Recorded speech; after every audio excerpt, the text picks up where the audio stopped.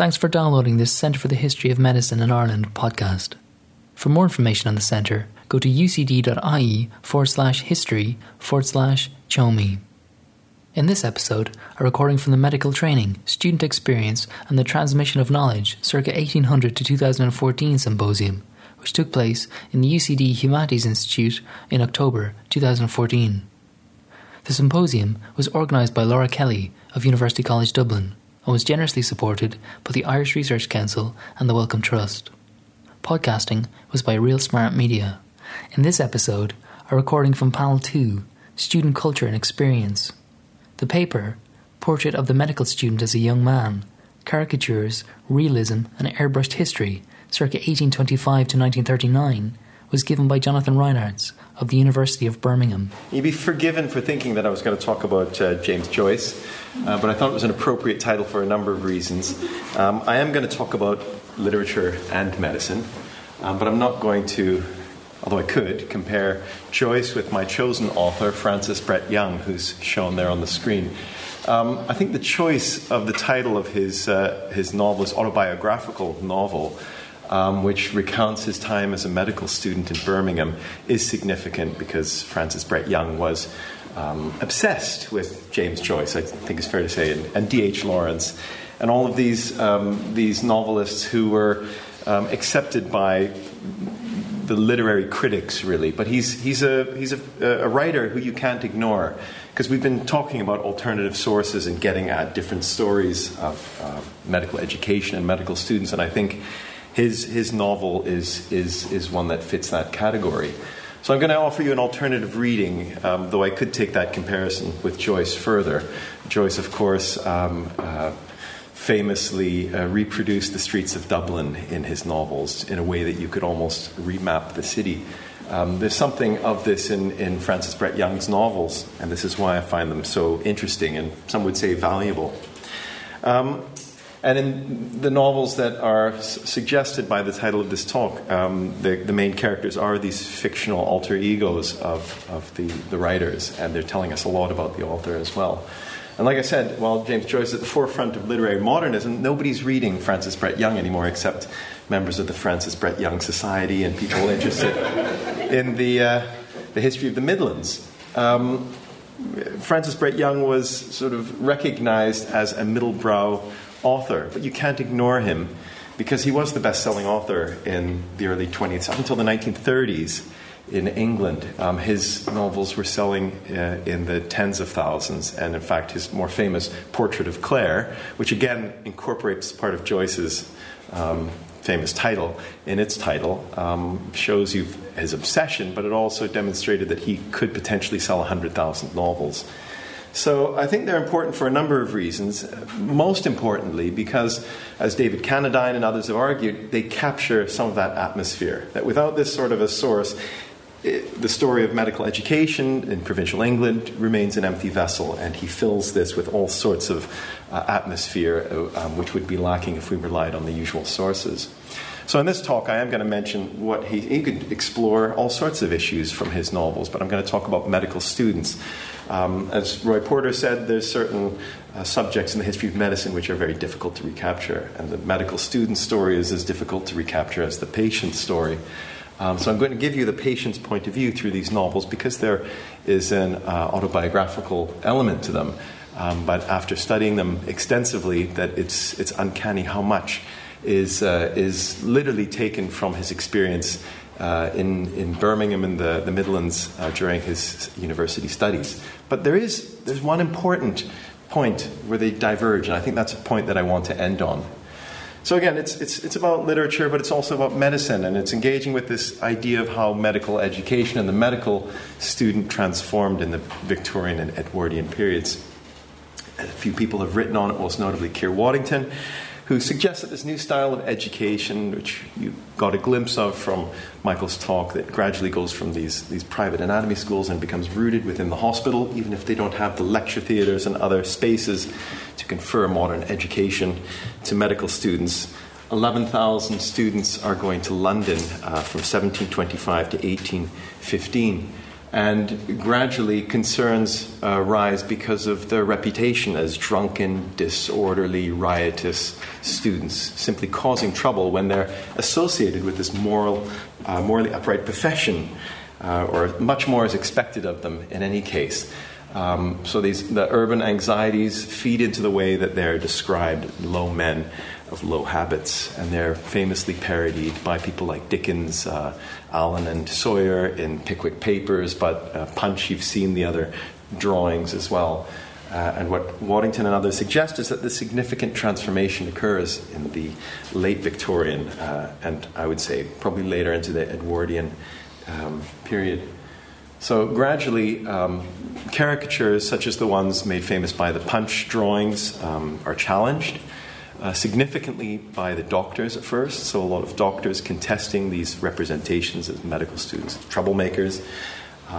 But also Waddington makes a case for an actual professionalizing of the student occurring. You've seen the sort of what they're gaining from medical schools, this group experience that wasn't there for apprenticeship. But apprenticeship also provided some sort of guidance that the new form of medical education didn't. And Waddington suggests that there were key structural changes which are quite significant. He showed this in his study of St. Bartholomew's, where you have the accommodation being built. You have discipline committees. You have sporting teams and other societies emerging where students are spending more time discussing what's being taught to them in their lectures as opposed to simply exploring London and getting into all sorts of trouble. So the curriculum starts to become loaded. They have the facilities that they didn't have originally when these were sort of hospital schools. Now they're starting to look a bit more like Edinburgh by the late Victorian period. And what emerges is a most industrious medical student by the 1890s. Now, what this paper is really about is adding more to this story and questioning whether this is real, imagined, manufactured, how much of this is airbrushed, as the title suggests. And we're going to look at this through the work of one medical student. So as I said, Francis Brett Young was a medical student in Birmingham, soon after it became a university medical school. And if we were to consider what literary historians or literary scholars have said, you have to take the writer's life story into consideration when you're going to read the work in this way. And I think it is significant that Francis Brett Young was the son of a doctor. He'd been given a very privileged education, graduating from Epsom. His mother died during his childhood, again like James Joyce, and this sort of story begins to emerge in his novels. But what really seems to be a formative a moment for him is that his father's debt doesn't allow him to continue that sort of privileged education. He never makes it to Oxford, where he clearly wanted to go, but he has to go to Birmingham. So you can just imagine. He spent the rest of his life thinking about this. So his thwarted ambitions came out in lots of ways, not least the novels that he wrote. He was obviously a very good medical student. He took the Sands-Cox Scholarship in his first year and then spent a very productive number of years in Birmingham. And we probably wouldn't know anything more about them than his name emerging in the student registers had he not become a writer. But by 1911, he decided that he was going to write about Birmingham, and like David Lodge's work, it's not Rummidge, it's now North Bromwich. And we hear a lot about it because in 1911, while exploring the Severn Valley, which he admired, and the countryside around Birmingham, which he wrote about in a very romantic way, he determined to illuminate by a number of sections through its social strata a life of the Western Midlands during those impressionable years when I was best qualified to observe it. And that's exactly what he does. In fact, he is not a creative writer. He's a very uncreative writer because that's all he continually does throughout his career. And this is how David Cannadine also describes it, that by the time he's writing his last works, he's simply rehashing the old story. He cannot let go of the characters he knows best, the medical student, the doctor, and this makes it so interesting for a study like this. So there's a clear geographical coherence in his novels. In fact, you just need to have a translation beside a normal map. And in fact, by the 1930s, they started to republish his works with maps in them of the region because they just corresponded so well with his novels. So you don't need much help deciphering that Dalston is Dudley, Halesby is Hales Owen, where he actually grew up, and commuted to the medical school from, and Wolverbury, no prizes for guesses. But North Bromwich is the important one because this is Birmingham. And this whole region becomes his chosen scene for his 9 novels. He wrote 30 novels, and 9 of them are set in the Midlands. And there's always a doctor in them, and there's always some sort of exploration of a time as a medical student. And this is the same for when he's exploring North Bromwich or Birmingham, that you come across Alveston, Edgbaston, Red Barn Road, Rattle Barn Road, if you know sort of Selly Oak area, Sparkdale, Sparkbrook, very thinly camouflage, and this is why historians find it interesting. You actually just sort of pat yourself on the back the whole time when you're reading it and say, I recognize this and I recognize that. And as he travelled from Halesowen into Birmingham on the train with a few other medical students during the early 20th century, he describes leaving that sort of countryside that he loved so much, and it grows progressively more and more grim, so that architecture is as grandiose as it is, he describes it becomes dark and grim. He describes Birmingham's or North Bromwich's pretentious buildings. You can see that it has very few redeeming features in his opinion. The medical school, when he started in Birmingham, the university that exists today opened in 1900, but the medical school continued to be run out of Mason's College in the centre of town, and that, of course, was replaced by the 1970s Birmingham Library. If you know Birmingham, that huge modern building that's just been replaced by a larger library just outside. And in the novels, this is very significantly, this medical school and science building is placed between a steam laundry and a brass worker's office, because you have some sort of hint of that where the wealth in this town came from, to allow people to climb from ordinary shopkeepers and small industrialists into a new gentry, literally buying up the property of the gentry in the region. And the steam laundry, where they it is essentially that sort of a building, sort of factory, but these sons of industrialists are going in one side and they're attempting to wash off the grime that was associated with their trades and come out as learned men. We're talking about creating gentlemen again. He's constantly referring to the shortcomings of the self-made man. In Birmingham at this time, whenever it tries to do anything, is ridiculed. So the triennial music festivals, he says, are so appropriate to a town that sort of takes to music the way a boa constrictor eats its prey. That it sort of gorges itself over one mad weekend and then goes back to sleep for another 3 years until the music returns. So he's this interesting dichotomy emerges from his novels, this love of the countryside, where he always is able to retreat back to Halesowen into the green countryside, and this grimy industrial town which can never support the sort of education that he wants. And what's also interesting from a historian's perspective is the temporal unity. This is not just a place that is recognizable, but things happen that actually happen. So he describes the Lloyd George riots in 1901, when a 38-year-old Lloyd George, radical liberal, comes to Birmingham and speaks out, or planned to speak out, against the Boer War. And the students, of course, surrounded the town hall, and the medical students led the way to battering down the front door, and he escaped dressed as a police officer, but those medical students were ready to tear him limb from limb, as Brett Young says in his novel. And this is why someone like David Cannadine relied on these novels for his history of the decline of the English working class, because he can trace these same families, so 44 of the small gentry that were in this region, and it wasn't known for its aristocracy. But by the end of the 1930s, when Cannadine's study is sort of coming to an end, 37 of these families had sold off their property. And this is recounted in the same sort of thinly veiled, fictitious families which he reconstructs.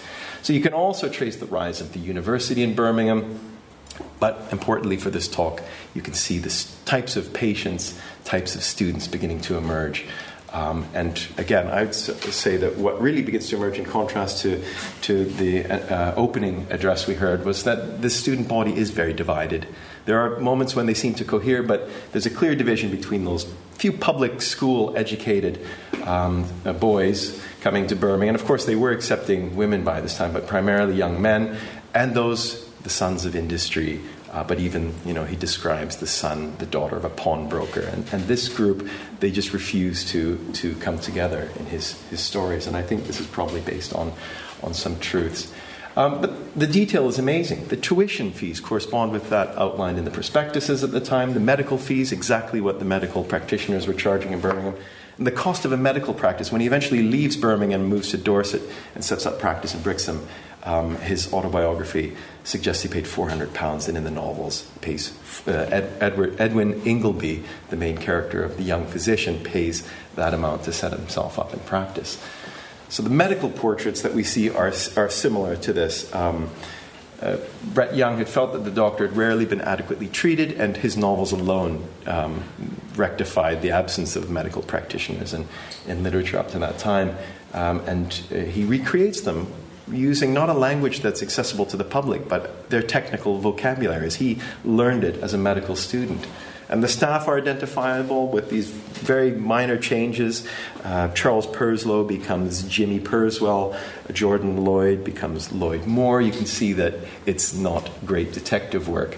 Lawson Tate, one of my favorite, he's Simpson Lyle, because the play on the Tate and Lyle name. And Simpson, of course, they thought Lawson Tate was the illegitimate son of James Simpson.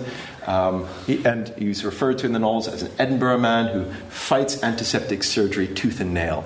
And this basically sums up Lawson Tate. So while he says he never based any of his characters on people from life, I mean, it's clear that Simpson Lyle in the story declines a baronetcy offered by Gladstone, exactly like Lawson Tate.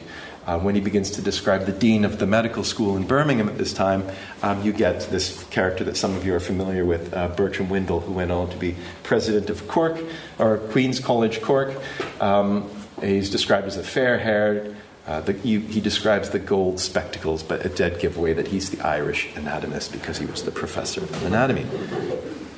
Now, Windle was later famous at Cork for improving student facilities, and this is exactly what he was trying to do in those early years. But the students had a common room. Previously, back to the porter, they used the porter's room, which was a lounging place for students, but Bertram Windle gave them something better. Still dismal. They had disused workshops behind Mason's College in 1883, but the students were canvassing for funds to have something better in the 1890s, and eventually they're offered what Brett Young describes as a dismal chamber at the very bottom of a cramped building that they occupied with some of the sciences who hadn't yet moved to the main Edgbaston campus. And there, in this dismal chamber, students drank tea and ate squash fly biscuits. And you get that sort of detail which won't come out of any other sources. And I use that image of the American anatomy students again because it just captures the scene, the way he describes it. They move between the anatomy room, which is right next door to this dismal quarter, to their tea room, and this is basically their daily lives. Dissect, have a cup of tea, bed a little bit, read the newspapers. And then I put a quotation from one of the histories of the Newcastle Medical School in there because it does recapture not just what the Birmingham facilities were like, but from some of the other research I've been doing on Bristol, Newcastle, Liverpool, Leeds medical schools. It's fairly similar, and you can see they're on the way to improving these facilities, but not quite by the end of the Victorian period in the way that Waddington would suggest. So in 1900, it's a significant date because female or women medical students make their sobering appearance, and it's suggested that they civilized some of these young men. And there were several, not just one or two, but several in Francis Brett Young's year, 1901. But he goes on to describe the way that they were divided. And I think this is largely because there was such an age difference between the women who were first going to these medical schools in the provinces. They were often several years older than these boys, really, who were studying. Insulated themselves with shapeless jibbas of russet brown. They bunched their hair back in a manner ruthlessly unfeminine. And again, the photograph comes from about a decade after. But you can see that these are very mature women in many respects. And Francis Brett Young underlines the divisions between the males and the females by saying romance was not bound to emerge. As you can imagine, the anatomy theatre and dissection room feature prominently in the story because the students spent the first 2 years basically dissecting bodies. He describes this icy dissecting room in the basement of Mason's College. It's variously described as a chamber of horrors. It's a room made gloomy by a lack of lighting, but I think quite an interesting comment that it's made colourful by the coloured chalk. We were talking, I think, in one of the breaks about these amazing drawings which would appear and be erased because they could be recreated. And of course, the bones they used were illustrated with chalk to show where the muscles emerged. And again, this is quite an interesting detail. And the prosectors' names were prominent on the boards, but I think he shows the prominent role that the prosectors played in the teaching. It's not about the professors of anatomy, it's about what the day-to-day contact with the prosectors, and that often these people were so good at what they were doing, they made the professor of anatomy look like a dilettante. So again, the bodies in this case were so prevalent that they could share one body between two students, but this was still a very formative moment in their education. And we don't have the images that we saw earlier, but we have a few rare images of the male students and the female students mixing in this gloomy room. Characterized, of course, by the penetrating odor. And this is the only place in the medical school where you'll find students smoking, as those smoking bans are introduced in the 20th century. And Francis Brett Young says they smoked and they joked and they did much more. They worked in their white overalls. And without the photographs, we can recreate the environment. He describes the way they fought over bodies because they wanted the bodies from the workhouse, the emaciated bodies that were easier to dissect than the overweight bodies where there'd be maybe too much subcutaneous fat. So very interesting detail, which I've never seen in any other source.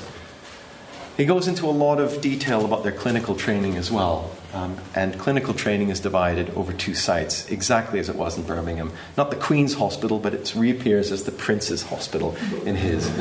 Half the size of the General Hospital, which becomes the North Bromwich Infirmary.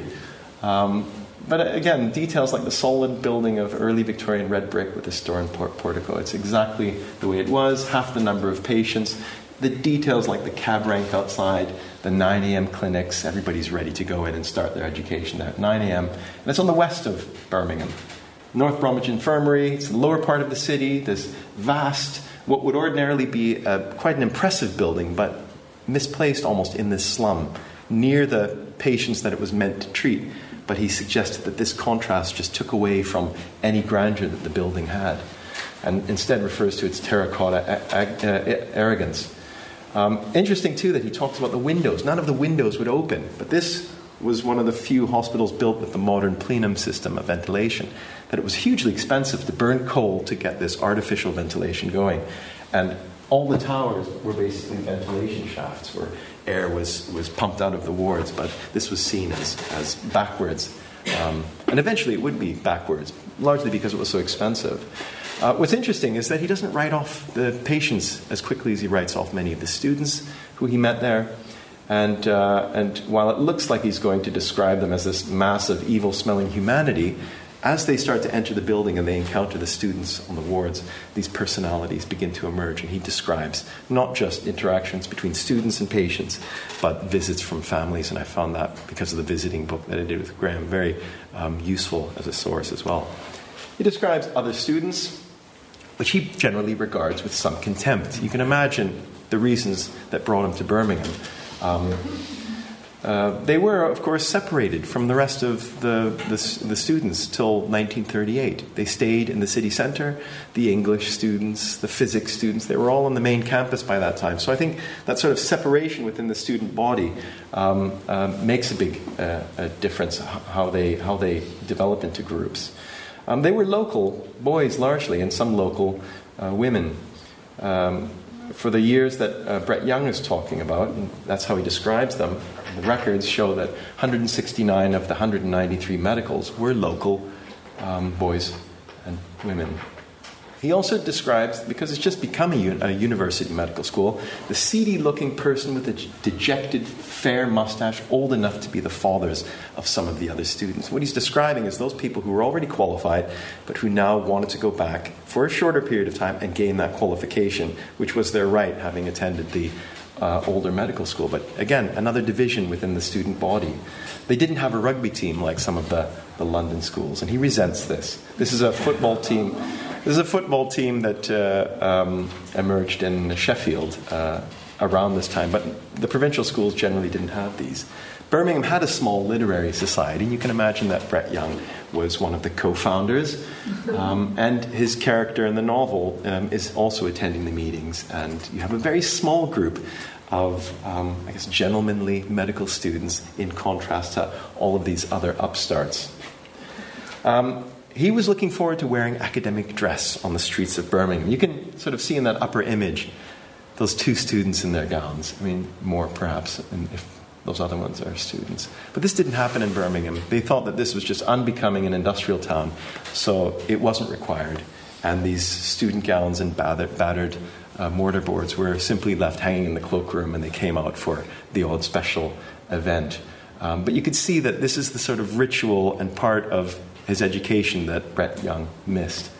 Now, this is where it gets interesting, because there is a student who he meets in this cafe at the bottom of Mason's College named Griffin, who's a brewing student. He is essentially the everyman of all the other students. The Griffin is the symbol of the University of Birmingham. So I've taken one from one of the publications. So he's supposed to be what all of the other students are essentially like. They're there to have a good time, and the ones who really wanted to study are in the minority. But he has significantly turned him into a brewing student. Now, Birmingham was the first place in the UK to have a school for brewing. And when they received their £28,000 from the Midland Association of Brewers, how many? 2 minutes? They appointed Adrian Brown as the professor of what would become biochemistry. It's another branch of science which wasn't offered in the provincial universities. Very quickly set up these new science departments. But he, of course, sees it as just one more thing where Birmingham couldn't get it right. The brewers had on-the-job training before then, and they were doing this to other technical disciplines as well. So they had a mining school in Birmingham. You can see the oil derricks that were being set up on the campus grounds. They were teaching people to go into the oil industry. Arts is merely a sideshow in Birmingham. They don't take it seriously, according to Brett Young. And of course, many people satirized this, most famously in an Oxford pamphlet, which says he gets a degree in making jam at Liverpool and Birmingham. There are lots of other things to tempt young students. They were told originally it was safer to study in Birmingham than in London. But his father says that beware, there are lots of temptations for a boy of your age. And the greatest one, of course, is pantomime night, where everybody gets into fancy dress, and it's this sort of night of rowdiness. And the med school, as in the Lloyd George riots, takes the leading part, where 2 theatres are visited by the students en masse, dressed as cavemen, cavaliers, and other characters, and they interrupt the performances. So the middle classes are basically warned to stay away from the theatres these nights, because the students are interrupting the performance, making presentations to the actors and many of the actresses who the students clearly know. And in one occasion, they famously turned over a cab.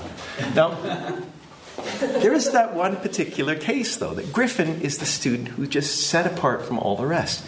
Continually, people go back to Edwin and say, this pig of a brewer that you're constantly spotted with, his old public school friend, he's a bad hat, he's a nasty fellow, he'll come to a rotten end. It's so easy to read through the fiction, really, that of course it's going to end badly. It ends fatally, in fact, that Griffin, the brewing student, is found drunken in Prince Albert Place, where he meets a prostitute or an actress, and he's found dead in her lodgings. Now, this is where the novel ends, and this is where I started becoming very interested. And you go into the archives and you look for the porters and you look for these other people. So I was interested in where is the original Griffin in this story. So I went through the university archives, and eventually I found Adrian Berry in the story again, as the rest of Francis Brett Young's fiction. It's uncanny. He's a local boy from Tamworth. He's often found drunk across his bicycle. In the 1910s, he's fine, but eventually he gets his driver's license, clearly from a family of wealth, and he had a public school education. He appears in the news clippings of the university, and it's said to be disgracing his profession. And eventually his death is reported in exactly the way it's recounted in the novel. Unusually, so this novel that was started in 1911, Francis Brett Young had the war experience, and he finished it in 1918. He does decide to add this character, but what he did change is that the disgraced student is a medical student. So he turns him into a brewing student. I think that's a very significant detail. So Barry is actually found dead at 20 Belgrave Road in the home of Ethel Clay, an actress. He had met in Bull Street just before 11, and just as in the story, he's complaining of a headache. He's snoring heavily. She couldn't wake him up, and they come in and they pronounce him dead, death of respiratory paralysis of the respiratory organs. Anyway, I think that's where I should end, because I just want to. There are alternative sources, and people who've used them said that, well, in this case, Francis Brett Young's writings are very faithful recordings of life in the Midlands. He does have an anti-Birmingham bias, and you can read through these things very easily. But what is evident is at the end of it all, it's not just the countryside that he romanticizes, but he is incredibly loyal to his medical colleagues. And he does decide in his best-known novels to edit out some important details, which I think are also part of this, what's happening within the medical profession that Waddington has written about. He admits to some professional rustiness amongst them, but there's hardly a charlatan among them. But I think they are being cultivated into this new professional class, but the story is also being pruned and it's being purged of certain detail in these other sources. There are, of course, the hardy perennials, but they last longer than Waddington says, because we're not talking about a period when the medical schools are having 8 applicants for every position. I mean, this is where it's gotten to today. I think from Belfast, it's 3 applicants for every position, to Cardiff, where there's about 12. We're talking about everybody who wants to go to medical school gets into medical school. And only after the Second World War do you really have the sort of purging and choice that others have been writing about. And I think that what plays a more important role is not the creative, right? The more creative self-fashioning that's going on amongst the medical profession and people like Brett Young at the same time. So I'll stop the talk there.